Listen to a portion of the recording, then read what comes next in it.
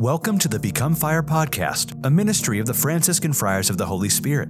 If you'd like to learn more about this community, visit them on the web at www.becomefire.faith. That's .faith. Now, here are the Friars.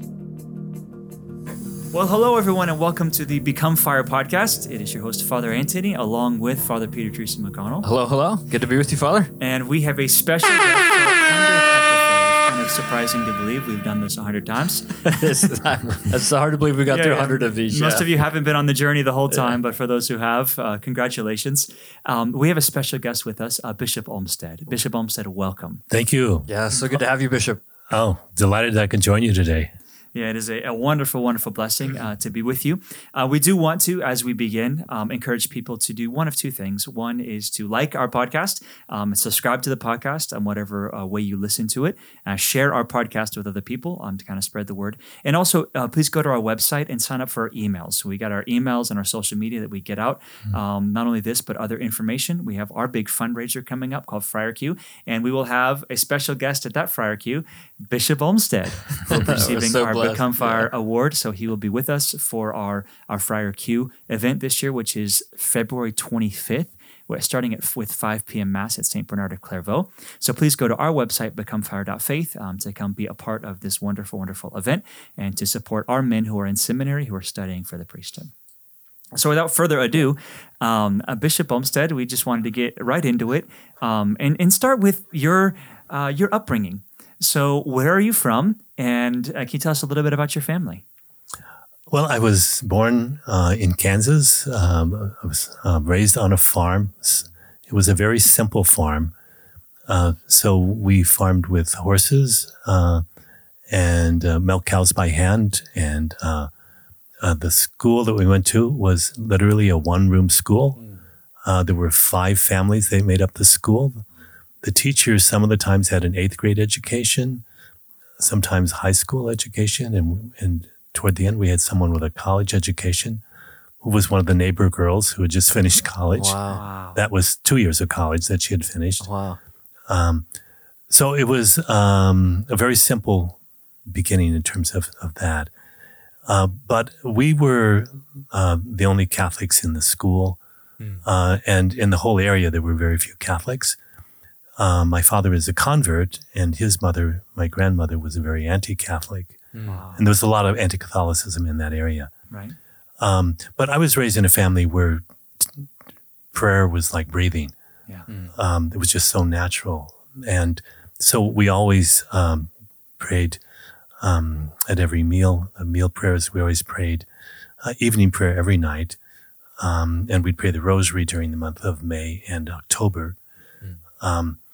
With evening prayers, we would kneel down in front of the dresser in my parents' bedroom and light candles. We fought over who got to light the candles. Of course. And who got to blow them out at the end. Right. So I have 5 brothers and sisters. But there was something so assuring about that. I remember once there was like a really terrible storm that seemed to be coming our way, and we didn't have any way of knowing if there was tornadoes or things like that. So we would just watch the clouds, but we would also pray. Yeah. And just had a deep sense that what a blessing that we could turn to God and commit everything to Him. So that was how my life began, in a very Catholic home, and among mostly anti-Catholics. But we were friendly with all of them, so that was a blessing, and it breaks down a lot of prejudices and things because they know you that way. I can't remember when I did not want to be a priest. From the time I was real little, in fact, I was talking with my mom 2 nights ago. My mom is 101 now. That's amazing. That's incredible. We had a great celebration for her in December. When I was talking with her, she said, I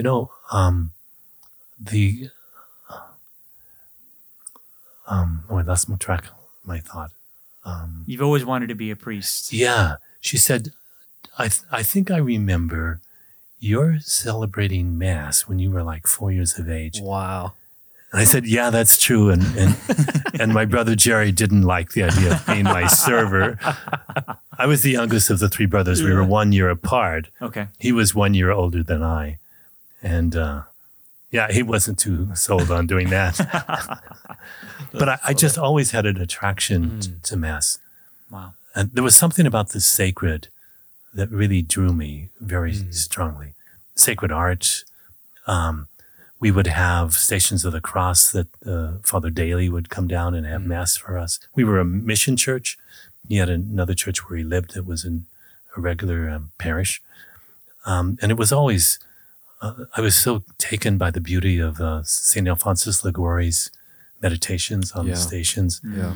And we would always have benediction at the end of that as well. Right. So the combination of those together, which were, when you don't really have much liturgical life, when you're a little mission a long ways away, it was glorious to see that. And I was always really drawn into that. That's wonderful. That's beautiful.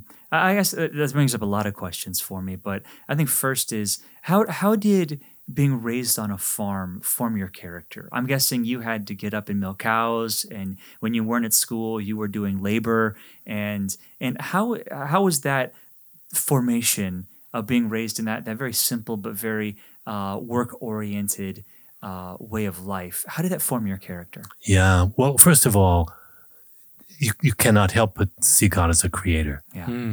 And you're praying for when storms seem to be coming in, or when there's a drought that you're into, and all those kind of things. So the sense of praying to God, and the God being a God of nature, and trusting in God more and more, which was such a great example of my mom and dad, because no matter what happened, and we had some really bad years. I remember the very year I left to go to Rome to study to be a priest, we had the night before, we had a terrible hailstorm that just ruined all of the corn crop. The corn was standing, 7 to 8 feet tall. And after this was over, there wasn't anything over a foot off the ground. Wow. It was just totally destroyed. Little rabbits were killed, birds were killed, many of the trees were killed, all the windows on the south side of the house and other places were knocked out. And, there was just a sense of, we get on tomorrow, we start repairing the house. And Right. And living on the farm, we didn't have to make money so much because we grew all of our crops. Right. Yeah. We went hunting in the winters. We ate from the game that we could have that way. We always butchered our own hogs and cattle. And we raised a large number of chickens every year. We'd butcher all of the roosters in that. We had lots of eggs, of course. We sold eggs as well. We had milk cows and we had stock cattle. So the milk cows we would milk. So we always were milking between 10 and 20 cattle every day.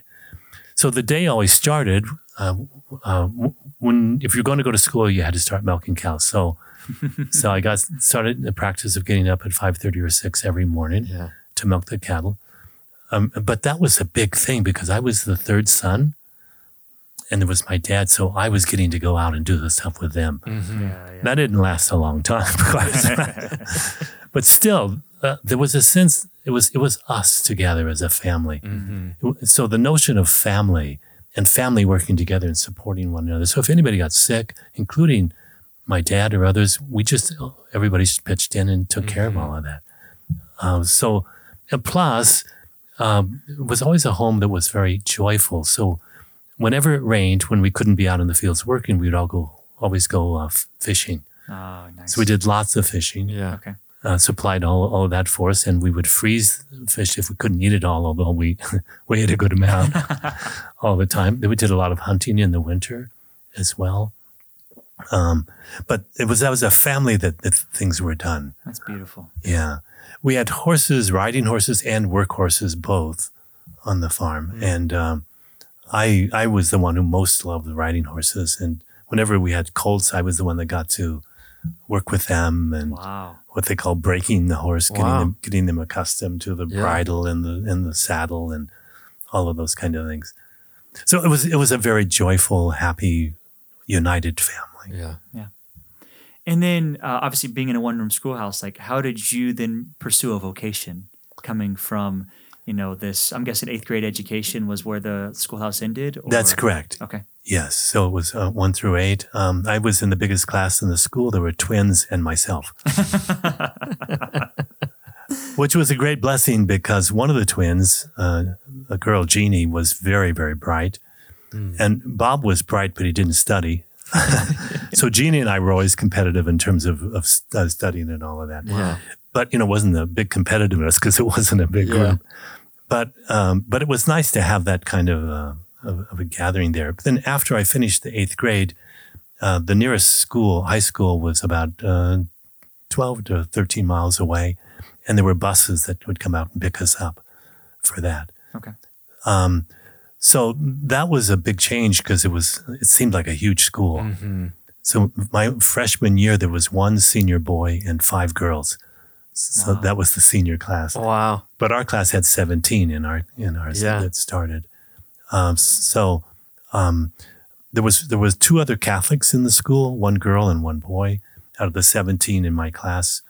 And both of those were practicing Catholics. And both of them I became friends with. So Charles loved horses, rode horses all the time, wanted to do something with horses in his life. He became a park ranger and did that. Wow. So that was, and then Barbara, a very kind of shy girl. She's married to a deacon now, and we've kept up in touch over the years. Mm-hmm. So I had good examples from the few Catholic families that lived in the whole area there Right. Yeah.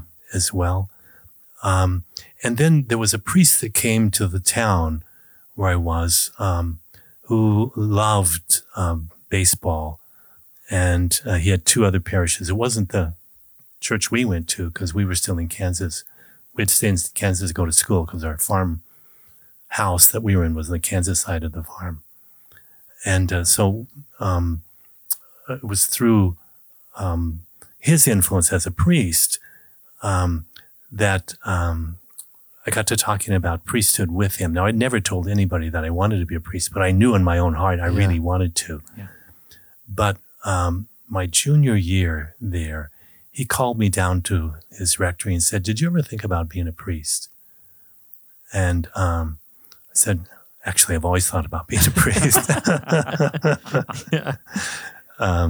So that was terrific because he had already he'd visit us out on the farm once in a while, and we always talk about the St. Louis Cardinals and the Kansas City Royals and that kind of thing. Right. Yes. Good. And then from there, so you graduate high school, and then did you go to seminary? So he gave me a little book about becoming a priest, and he said, "Why don't you take and read this, and then come back next week, and we'll talk about it." So I did, and then when I went back, he said, "Well, if you're going to be a priest, you have to decide whether to be a religious community or be part of a diocese." And I said, "Can you explain that?" Because Sure. none of this stuff means anything to you yet, And he did, and he said, if you would be a diocesan priest, you have to decide because your farm is part in Nebraska and part in Kansas. And I said, well, we've always gone to church in Nebraska because the nearest church was 9 miles away and it was in Nebraska there. And he said, well, I'm a priest of the Archdiocese of Kansas City. So he said, you'd have to choose between one of those. I decided to stay with the Nebraska side because that's where I'd always gone to church. Wow, Yeah. that's interesting. Yeah. Even though when I eventually was ordained, Father Pickard, who was the priest there in Kansas, I had preached at my first Mass. So we kept in touch, obviously. So that's how and then as soon as I applied to the seminary, I was accepted and entered the seminary. First time I was in any kind of a Catholic institution. And for me, I was like a kid in a candy shop. Yeah. Well, please. Especially the library. Because I never dreamed there was so much to study, Wow. When you begin coming out of a little farm and all of that, I read everything I could get a hold of, but there wasn't a lot to get a hold of. And so I just was fascinated by the library. Became student librarian all 4 years there, and then all 4 years later in theology as well. But also, I was just so struck by the fact that I really liked these others, made friends quickly, and just felt, these are ordinary young men who hear a call. So it was not a hard adjustment at all. In fact, it really was like God was answering all my longings. Praise God. Beautiful. Yeah. And really never had any crisis, even though I probably should have, because by the second year I was there, I entered the seminary in 1965, the last session of the Second Vatican Council. Yeah. But by the time I was a junior in college, things were beginning to get crazy. So in that junior and senior year, about every 3 months on an average, another priest would leave the faculty, and it was just really confusing Yes. time. But for some reason, I didn't get confused. I mean, I think because of my own background, my family, and all of that. So I kind of was saved from stuff happening there in that sense. And then after those 4 years there, then the bishop asked me to go study in Rome for the next 4 years, which is nothing I had ever thought of before at all. Sure, yeah. To travel to a whole another continent and all of that. And things were even more chaotic in Rome than they were in the seminary here. Yeah. So where were you at college seminary? At college seminary, I was in Denver. Oh, you're in Denver. Okay. Yeah. St. John Then it was Seminary. called St. Thomas Seminary. Okay. And then when the Vincentians left there and the diocese took it over, they changed it to St. John Vianney. Okay. And then did you did your theology there as well, or your theology in Rome? My all 4 years of theology were all in Rome. In Rome. Okay. Wow. Yes. Wow. And I guess that's really interesting. I mean, obviously, because you persevered in a very, very, very difficult time. But I didn't know it was difficult. Yeah. Yeah. That's really Sometimes ignorance is bliss. Yeah. Yeah.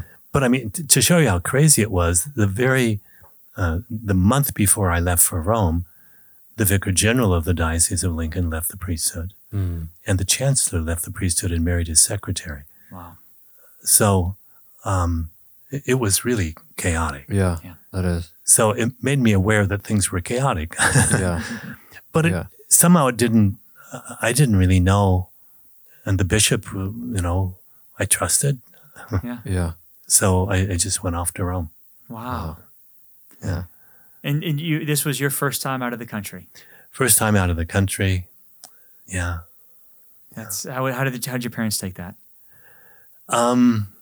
Well, they didn't really know what to think. Sure. So my father was a convert, but a really good convert. He loved his Catholic faith. I found out that just between the time he died and the funeral from my mom, that their first date was midnight mass. Wow. Wow. So here he is, raised by a mom who's very anti-Catholic. Yes. Now his dad wasn't, but his mom was. So I suppose a teenager, a little rebellious, Sure, to yeah. date, to date a Catholic, Yeah. Right. and go up and ask her to do it. But still, just imagine his first time of experiencing the liturgy was Christmas Mass with all the beautiful Christmas music. And he loves music, and he's a good singer himself. Yeah. And there he's there with his girlfriend, first date. Yeah. It was part of God's providence, really, that was the case. Yeah. So he had no idea what it was like, what it would mean for me to go to Rome. But I was asked to go, so go. And so you go to Rome, and that's Paul VI is the Pope at the Correct. time? Okay. Yes. And then, and do you get asked to go to further studies as well? Is that immediate, or was that later? No, it was later. Well, Okay.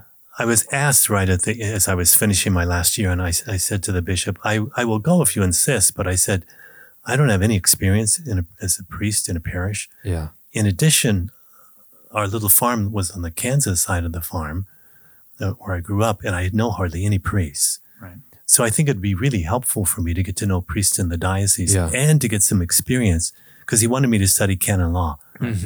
And I wasn't too wild about studying canon law, but I also was thinking, if I'm going to be studying canon law, I really should know more about parish life and Yeah. that sort of thing. So, so I came back and I did 3 years at the Cathedral Parish in Okay. Okay, how was that experience? That was great. First of all, one of my classmates was in Rome. He was from Ireland, but he joined our diocese as a seminarian. He was at the Irish College there then. So we got stationed together at the Cathedral Parish. So 2 associates and a pastor, plus the vicar general who had replaced the one who had left. He was living in the same house. So it was really a deep immersion in being very active, like you're both very active. Sure. So I was teaching 5th and 6th grade every day of religion classes, and 1st grade, 2nd grade, and 4th grade I was teaching 1 day a week. Okay. Wow. And there were double classrooms of all of those. Wow. So I was spending about 70 hours in the classroom, and then I was teaching 1 class of juniors in the high school every day as well. And then I was secretary to the bishop, and it was MC for driving him around for all his things. Wow. Yeah. So it was very active. Yes. Yes. Really, really active. Yeah. Are there any particular highlights from that time of your priesthood that really stand out? Any particular memories? Well, first of all, I just think of the wisdom of the bishop putting me in to teach, because I wasn't very confident about teaching, but you just have to do it to learn. Right. right. And thrown into teaching all these different ages, high school and kindergarten, 1st grade, all of that, was a really good experience, very good experience.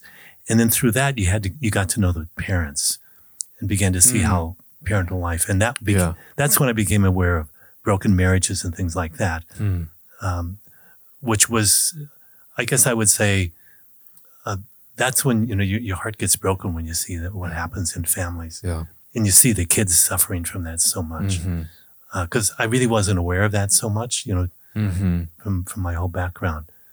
So that would be very striking. Another thing that had a big impact in my life is because I came back to a diocese that I didn't know priests there very well.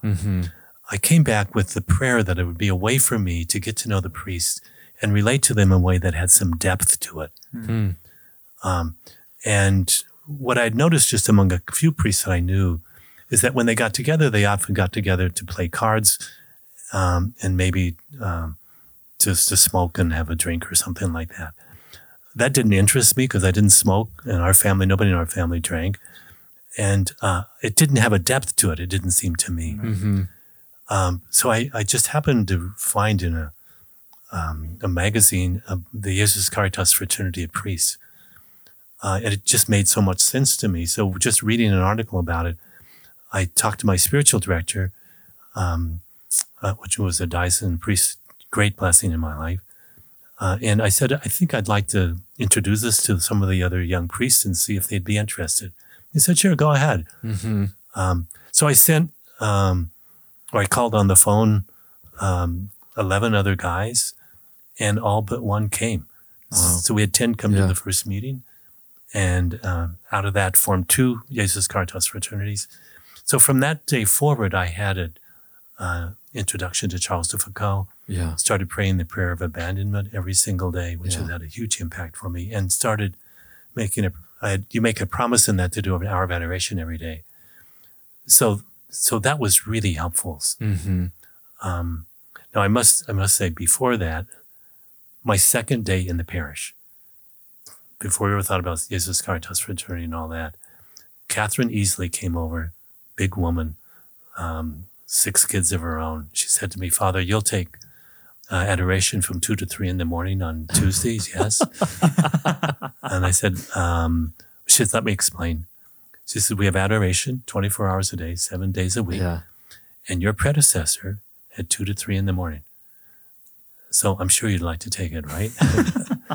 So I would say that I got shamed into doing an hour of adoration from 2 to 3 in the morning. Yeah. But it was terrific. Wow. And what really made me think about it more concretely was I was preceded by the former governor of Nebraska from 1 to 2.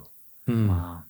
Wow. And I was followed by a young dental student from 3 to 4 Mm-hmm. for the 3 years that I was there in the cathedral. So here was this former governor who's driving all across Yeah. town to get there at 1 in the morning till 2. And then this young dental student doing the same thing Yeah. from 3 to 4. Wow. And, when you have tough winters of ice and snow and Yeah. everything like that, and no matter what, they were always there. Wow. Yeah. And if they weren't, they'd call me in and I'd go over and take an extra hour. But still, I mean, it was terrific. Yeah. So those examples made me realize if they're doing this, Mm-hmm. then I should certainly have, be sacrificial in terms of doing the hour of Yeah. adoration. Wow. So it set me up for the Jesus Caritas fraternity, Yes. I would say. Yeah. Bishop, I was curious. You said that you always wanted to be a priest. Yeah. And so I'm wondering, what was your ordination like?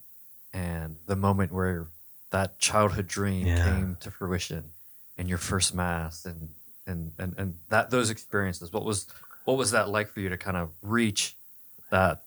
Well, first of all, it was the only time that my parents came to Rome. When I was there. They didn't have a lot of money, so to come to Yeah. Rome was big. But I was being ordained there, Wow. so it was in July after my 4th year there, of course. Yeah. And we were ordained in St. Peter's Basilica at the altar of the chair, which is the altar behind the central one that only the Pope uses. So, right, if the altar of the chair has right above it this out of alabaster and other jewels, it has the Holy Spirit window. Mm-hmm. So that I will never forget being Wow. ordained there. Yeah. And it was ordained by the rector of the seminary, Bishop Hickey, who went on to be a cardinal in this country. So I knew him well because he was obviously the seminary rector. But just before we ordained, we went over to the papal apartments and we had an audience with Paul VI, and he invited us to, he exhorted us to be good priests. Yes. But that was a great privilege as well. Wow. Yeah. Yeah. Yeah. And where was your first mass in Rome then, with your family? And My first mass in Rome was at the graduate house of the North American College, which is a little chapel called Our Lady of Humility, wow. Santa Maria dell'Umiltà. And so it was since we were all ordained as a large group, you could just find a little place. Well, it was a nice little sized chapel. Yeah. I think there were about 10 who came. There were my pastor and one other priest came, and one aunt and one cousin. So it was Yeah. a very small number. Yeah. They came. My mom and dad and 2 of my sisters came. Wow. That's so beautiful. Yeah. Yeah. Our Lady of Humility. I've never heard of that. That's really beautiful. Yeah, it's a beautiful little chapel. And after 3 years of being a priest, when I was sent back to Rome, that's where I was living because it's the graduate house. So that's where I did my hour of adoration Okay. Wow. when I was there. Yeah. And that was the first time, too. My first year there, I started fraternities in Rome of Jesus Caritas in Spanish and in English and in Italian. And a group of us who had joined the fraternity with me decided to do an all-night prayer vigil on a Holy Thursday night. Oh And yeah. I had never done that before, Yeah. but somehow we just felt called to do that Yeah. as part of the fraternity itself. And there were 2 things I remember about it. One is they had a Seder meal before that, and they served wine 4 times during the meal, during a Seder meal. You become very sympathetic with the apostles having a hard time staying Yes. awake. That makes sense. That makes a lot of sense. Yeah. Now, I drank very little wine because I really never was one who drank wine. But Yeah. some of the others drank a little more, but it still was hard to stay up during the night. However, we didn't know until that time that all the heat went off in the chapel Oh boy. during the night. So it Yeah. only came on in the morning. So Oh boy. we had to have people go out and get blankets to wrap ourselves in blankets. Yeah. Yeah. Just to stay awake. So that helped us stay awake. Yes. And, Penitential vigil for sure. Wow. Yeah. yeah. Yeah. Wow. Bishop, you said that the prayer of abandonment has been influential in your spirituality. Yeah. Can you explain how it's influenced you and your spirituality? Well, I would say I was just so confident that God had answered my prayer to find a way to get to know other priests in a way that really had a depth. So I was so grateful for the Jesus Caritas fraternity itself that I trusted that prayer must be really important. And I would say it's become, it just has so much wisdom in it for living one day at a time. Every single part of it, a father, just the word Father. It begins with the word Father, ends with the word Father. And the first word's, Father, I abandon myself into your hands. Do with me what you will. Yeah. Whatever you may do, I thank you. So the theology in it is perfect, So it's really formed my life very, very much because I've always prayed it every single morning. And I found that the longer I've been a priest, that sometimes it takes longer and longer just to get through it in the morning, just saying with phrases and things, And as you're aware, sometimes you're aware of a couple of things during the day that may be challenging, but you just give that all to him. You surrender it all to him. Yeah. And it just changes the day to do that. Yeah. And no matter where I am, I've always, that's the way I start my day. Wow. Yeah. Okay, so you're studying canon law in Yeah. Rome. Any particular highlights you want to mention from that time studying? Well, I should say that the universities in Rome went through all the turmoil that we had here. So you had the same thing of priests leaving, and you had confusion about doctrine that was being taught. So I was very fortunate that I studied canon law because there were dissenting theologians that were teaching in the other departments, but in the canon law department there were none. So that was a huge, huge blessing to me. So I didn't realize it till later. Really, I was a little innocent lamb walking.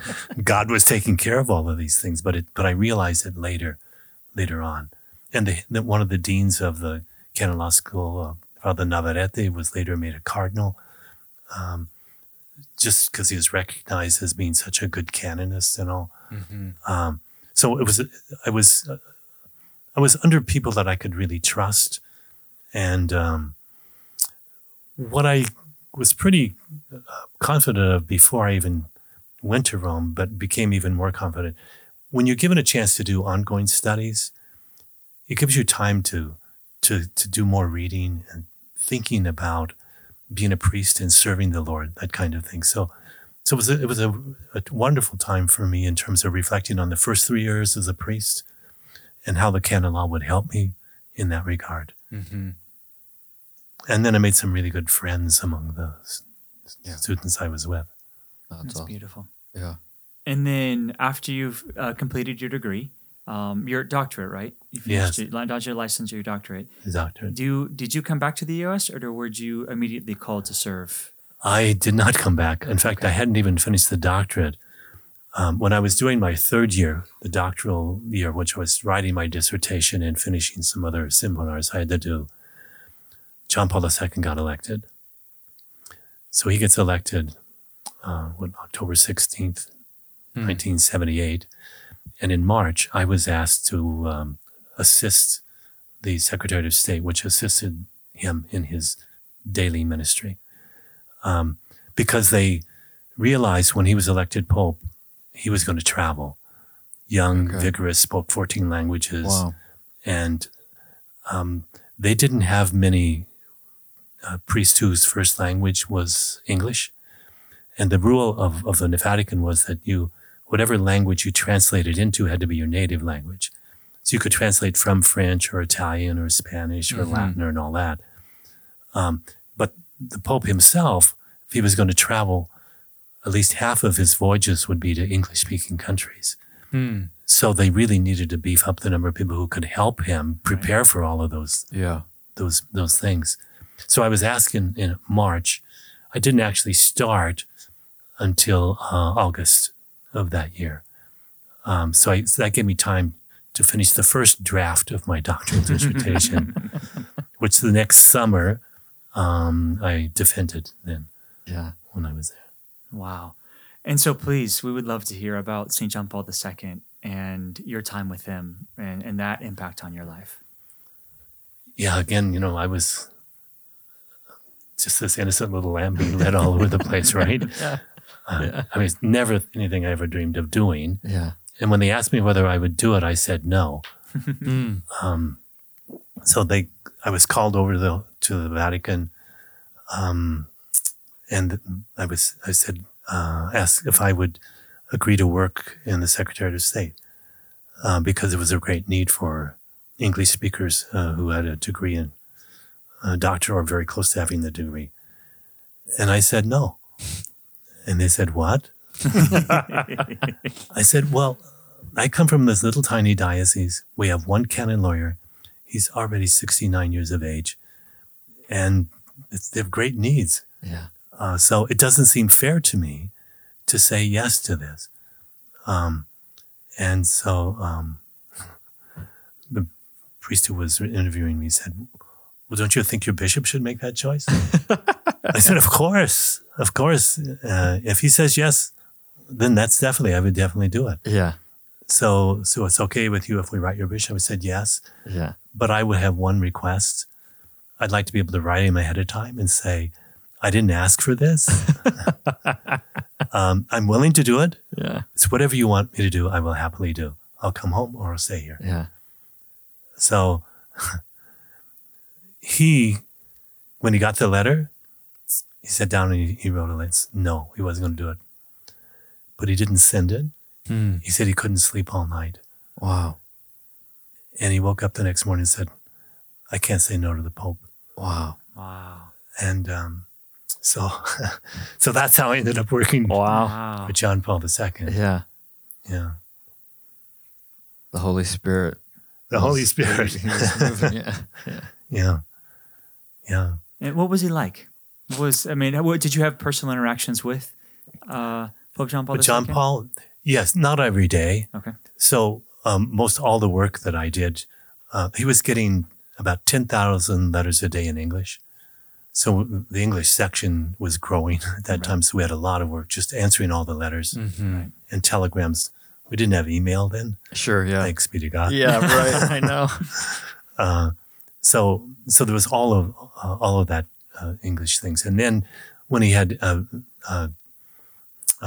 was preparing for trips, there was a lot of preparation to do by that, and part of that was translating the text that he would use. He worked from was Italian. That was the common language that we had to work with there, and so we would help with that to get the text into English that was appropriate English. I even had to major in what part of the world English I got. Wow. Because you had to be careful the way the English was spoken in England Right. or Africa or even Canada, so that we would know what vocabulary was appropriate to that particular language. Wow. But preparing for those was very informative for me. But it was also inspiring to see the impact that he was having when he traveled all around the world. So before he would go for a visit, they would invite us, like we're going to English country to have a meal with him and talk about what was there. So those would be times when I'd meet with him. Mm-hmm. One of us from the English section, which was one of 4 of us priests, would always be at all the audiences that he had in English. So we would take turns doing that to introduce the English-speaking pilgrims who were there to the Holy Father, and also to give a resume in English of what he said in the longer Italian talk that he gave at the Wednesday audiences. Right. Mm-hmm. One of the exciting things was, although I didn't know it was exciting at the time, is that I started on the 29th of August, and the first Wednesday audience after that, he started Theology of the Body conversations, which went on over the next 6 years. Yeah. Wow. So I kind of got introduced to that, although I really didn't know what I was getting into at all. Yeah. But still, it obviously deepened my interest to know more about the theology of the body and the whole area of sexuality, identity of men and women, marriage, all the crises that we're seeing right now. Right. Very prophetic. Yeah. Yeah, it was really helpful to have, Yeah. and helpful to have worked with a man who was just so confident in the truth, that the truth really does set people free. Wow. And Yeah. it's a great blessing for everybody, for the poorest of the poor. We need to give them not only material goods, but spiritual goods. And that means we Yeah. need to give them the truth. Right. Yeah. And how many years were you there serving at for the Secretary of State? I was there for 9.5 years. Okay. Wow. And were you able to come home and see your family at all? Or Yes, we'd have 1 month off every year. Okay. And I always took August off. Okay. And I always came home to the farm. Yeah. So we spent good time there. That's awesome. Yeah. Yeah. I'm trying to do some math in my head, and I'm hoping I'm remembering correctly, but then you would have been there then for the assassination attempt, is that right? I was. So what was that like? Well, I remember it well because it was one of those days when I wasn't able to do my holy hour at the beginning of the day, which I usually did. So I came back from work and I was actually in the chapel doing my holy hour. And I kept hearing these helicopters going over and sirens and all this stuff because the North American College where I lived was close enough to the square. It's just up on the hill overlooking it. Obviously something was going on, but I was one of the last persons in Rome to know that the Pope had been shot. Yeah. But then within 24 hours, I was asked to visit two of the women who were wounded by the shots that traveled through his body because they were both Americans. One was a Protestant, actually a wife of a Protestant minister in Germany in an army base. And the other one was a Polish American from Buffalo, New York. So the Holy Father wanted somebody to visit them in the hospital. Yeah. And so that was, to represent him, to just come to see how they were doing and pray with them and all. Wow. Wow. Yeah. Yeah. That's really impactful. Yeah. Any other highlights from your time in Rome that you think are worth mentioning? Lots of things, I suppose, but those are the things we've touched on, some of the main things for sure. In a personal self-indulgent interest, I'm curious if you just spent any time with John Paul and Mother Teresa. I know they had a close relationship, and she would travel there a lot, and just.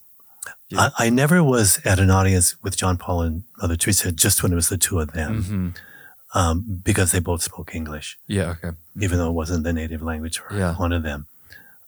However, I was the translator for Mother Teresa with members of the Secretariat of State who spoke just Italian. Okay. So I remember that well. Yeah. One of the things I remember is that at the very end of it, when I was helping her, she took my hands in her hands and she said, "Father, pray that I and my sisters never lose our spirit of joy." Wow. That really struck me because if there's one thing that the poor need, it's joyful servants Yeah. that are there. Yeah. So that was when I got to meet her there. And then Yeah. when she came at other times, I had mass with her and the sisters at the convent where they were at San Gregorio. Yeah. Yeah. Yeah, that's so beautiful. I know beauty is just such an important part, and Rome is filled with it. I'm wondering if there are any particularly beautiful churches or just beautiful, choirs or things like that that you remember or important or special to you from your time in Rome. Well, I would say it'd be hard to spend 4 years in Rome and not grow in appreciation of beauty. The Italians themselves are so creative, and so the churches are glorious. Yeah. And I always walked rather than took buses or subways because there's just so much of interest to see there, and so many of the churches. So I'd stopped in many of the churches, and some of those were magnificent. St. Peter's will always be very important. I was ordained there, and would pray there a lot as well. Yeah. So, but there's just so many churches in Rome, it'd be hard to single out others. Sure, yeah. Our favorite piece of art. Well, for my ordination card, I had the Pietà. So I love the Pietà very much. I chose it because Mary is holding Jesus. In 1973, there was so much confusion beginning to happen in the church after, especially after Humanae Vitae in 1968. But there was also a lot after the war in Vietnam, a lot of dissent and divisions in this country.